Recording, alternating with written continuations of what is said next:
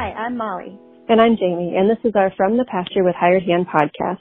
As the owners of Hired Hand website software, we've been developing websites and creating internet marketing strategies for livestock breeders for the past 10 years.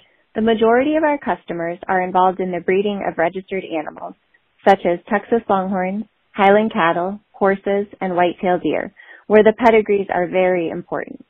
The From the Pasture with Hired Hand podcast examines many of the differences in raising pedigreed livestock for maximum profit. Join us and learn what we're covering today. So today we're interviewing a couple who have raised registered Texas Longhorns for 9 years. One of them is a landscape contractor specializing in high-end residential and wineries, and the other is a veterinarian. And I bet if you guessed, you might guess wrong. And they both played indoor soccer for a number of years. One grew up on a cattle operation and the other did not, but it may not be the vet that grew up on a farm. They'll be empty nesters this summer. This is their first year hosting a sale in their region, and they enjoy a good glass or bottle of wine. Should we let them in? Let's do it. Hi, we're Scott and Amelia Picker from A&S Land and Cattle in Dundee, Oregon.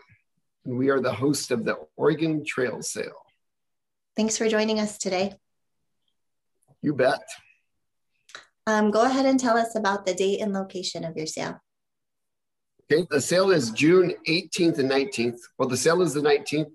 The futurity is on the 18th, and it's in Dundee, Oregon, kind of 45 minutes southwest of Portland, Oregon. And that's also the closest airport, right? That is the closest airport. Yep. Perfect. And don't worry, you can go around Portland if you fear Portland.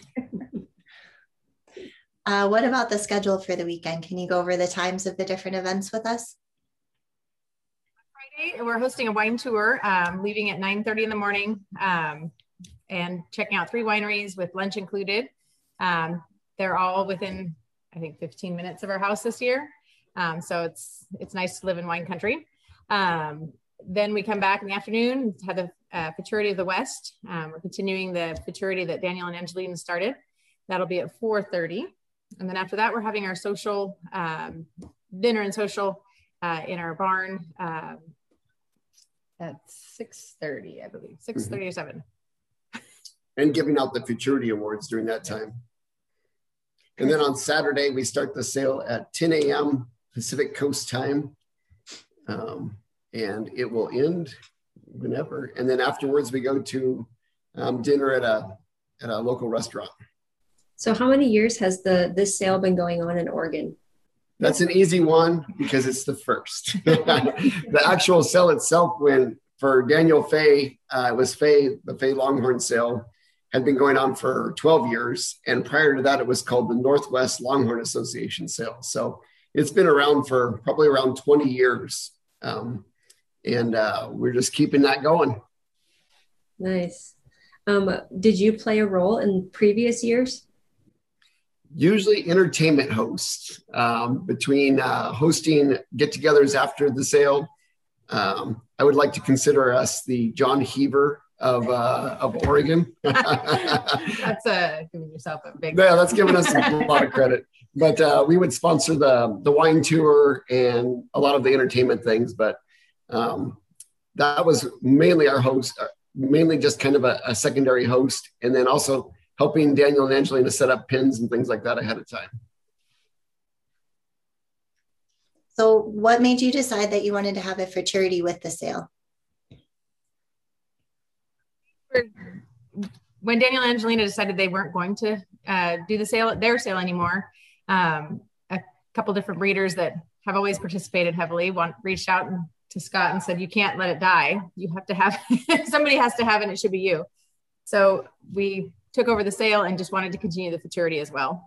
We'd finally gotten a futurity started here in the Northwest, and there aren't a whole, I think it's the only one in Oregon, Washington, Idaho. Yeah. So then the other part of that is I think they're just fun. I think people, maybe they don't want to sell some cows. Maybe they don't think they have enough, but they want to see how their cows are stacking up against other people's or their heifers. I think it's a great opportunity for them to just kind of showcase that and get to see how they stack up. So it just kind of makes it a little bit of a competitive spirit thing. And I love that. And remind me, do you have a sponsor for the futurity? We have sponsors for all the different futurity classes. Do you want to list off your class sponsors? Some of the class sponsors aren't set yet, but I know that Jason Hardy, Daniel and Angelina Fay, the Northwest Longhorn Association, Nick Noyes at Running In Longhorns, Alex Dees, and there are a couple of actual vendors, Fitzgerald Corrals and Wilco farm stores. Perfect. So let's switch gears and talk about the sale for a little bit. How many consignments do you have this year? 52 cows. The bull we partner with Daniel Angelina Fay, Top Saddle, is going to be our little halftime show. So we'll have 26 cows, a bull, 26 cows. Do you want to make any speculations about who the high selling cows or the most popular ones will be? You know, we knew you were going to ask that question. And I told Amelia, there is no way I am going to answer that question. So I will answer this. On ours, we both have a bet. We have 2 cows that we're putting in that we think are going to do really well. And I guess that my A&S Foxy 50/50, which is a 50/50 BCB son or daughter, will do the best of ours. And you picked A&S first place. She's out of one of our favorite cows and just beautiful. I hope she does well because I'm hesitant to sell her. She's just she's just stunning in the pasture. She's white and Parker Brown spots and just gorgeous. So there's always a little competition between us. We always try to guess who's going to do better with our consignments. So it's kind of fun. So what are we betting? Is it like a bottle of wine or somebody has to water all the plants behind I think it should be a week of chores, don't you? We'll have to figure out that bet. I'll let you know about that. I don't want to water the houseplants, so that's not going to be a deal. So looking back over the years that you've been involved with the sale, can you tell us one of the funniest moments that you remember? I'm going to throw Amelia under the bus, and I love her to death, and hopefully she will love me after this. But Dan Huntington was the auctioneer one year at the Fay sale, and he kept the ball rolling really quick. And he usually started out at $500 bid. He'd go down to a $500 bid, and when he said five, he was saying 5,000. So my wife bought probably a $2,000 cow for $5,000, and I looked over at her and I couldn't believe it. She goes, "I thought it was $500." But Dan saw that right away, and to save our marriage, he's like, "I don't think she meant to bid that," and kind of started over. It was funny afterwards. The guy that was selling, he came up to me and he goes, "I thought you were going to be my best friend for an hour there." An hour, like 5 minutes. Oh yeah, that's true. What about you, Amelia? Do you have a favorite memory or a funny moment? There was another funny one that Daniel, when he was, the very first Fay sale we went to, he was loading up a cow afterwards, and it kicked him right in the shin really hard. And my kids were little at the time. He held it back, no Swiss German or anything, cuss words. And I was like, man, that guy's awesome. We didn't even know him then. And he really held it together, but you could tell it hurt. So those are some of your funniest moments. Do you have an overall most memorable moment from the sale? Well, just like probably a lot of people, we have had the trailer come off of its hitch before. And I think that was an overloading on my part, but trying to make one trip instead of 3, that's probably a bad idea. Overall fun moment or overall moments at the Fay sale. I mean, I just remember always, even when I first started going to those, we didn't really know anyone, and everyone was always so nice. It was pretty fun experiencing that. And, for us, when we started out, we didn't pay very much for our very first herd of Longhorns. Like everyone, we just kind of finally realized we didn't have good stuff. But it was interesting going to one and seeing a cow sell for, I think it was like, at that time, it was $16,000, I think. And I was like, wow. And the guy PO'd her, and I was like, whoa, I can't wait till we get to that level. The legacy sale this year was fun. As far as most memorable moments, watching those 2 cows sell for first 200,000. And then right after 160,000, it was like, wow, there's some serious, serious buyers and seriously beautiful cows in this industry. So yeah, there was lots of excitement in the building at that time. Oh yeah, there was. Yeah. So for those people that are coming to the sale and are looking for things to do nearby, what do you suggest? Dundee has a lot of wineries. If you're into wine, there's wine tasting everywhere.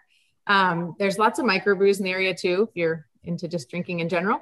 The Oregon coast is only an hour away. If you haven't made it out to the Oregon coast, it's beautiful, cold to get in the water, but beautiful, rocky shores, tide pools, just gorgeous out there. If you prefer to go the other direction to the mountains, we've got Mount Hood, just an hour away, and almost year-round skiing. I don't know by June, probably June's a little tight, but there's skiers that trek up there all year round to hit the glaciers and the snowpack there. So tons of hiking trails, yep. All over the place in this area. I like to fly fish. We have world-class fly fishing. At our place, there's 2 rivers that come together, and we have friends bringing their extra kayaks and paddle boards for people. So we'll have lots of that available in just right here. And then we have our friend that has a ski boat, and he's going to take people out. You'll probably have to sign a waiver or something, but he's going to take some people out on the Willamette River, which is a pretty good sized river, touching our property. So we can just take the ATV down to the dock and jump in the river. Nice. Well, I know that, excuse me, I know that this is one of Jamie and I's favorite sales for lots of reasons, but just the setting in Oregon just seems to give it the sale kind of a different feel and different energy. And it's fun to see that for sure. So thank you guys for continuing to have it. Thank you for coming all the way out to Oregon to help us sell those cows. One of Jamie and I's favorite memories from your sale was when you let, I don't think I drove, I think it was just you, Jamie.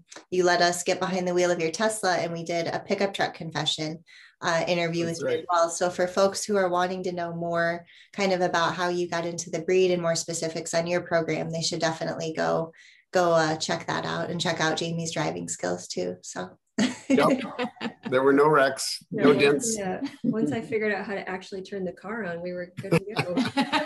A little bit. Do you have anything else that you want to say about the sale? No, we're just looking forward to seeing a bunch of Longhorn breeders over here. And if they can't make it, we would really encourage them to use Hired Hands Live and get some bidding done. I think we've got a great group of cattle this year, so it's pretty fun to see all the nice consignments that came in.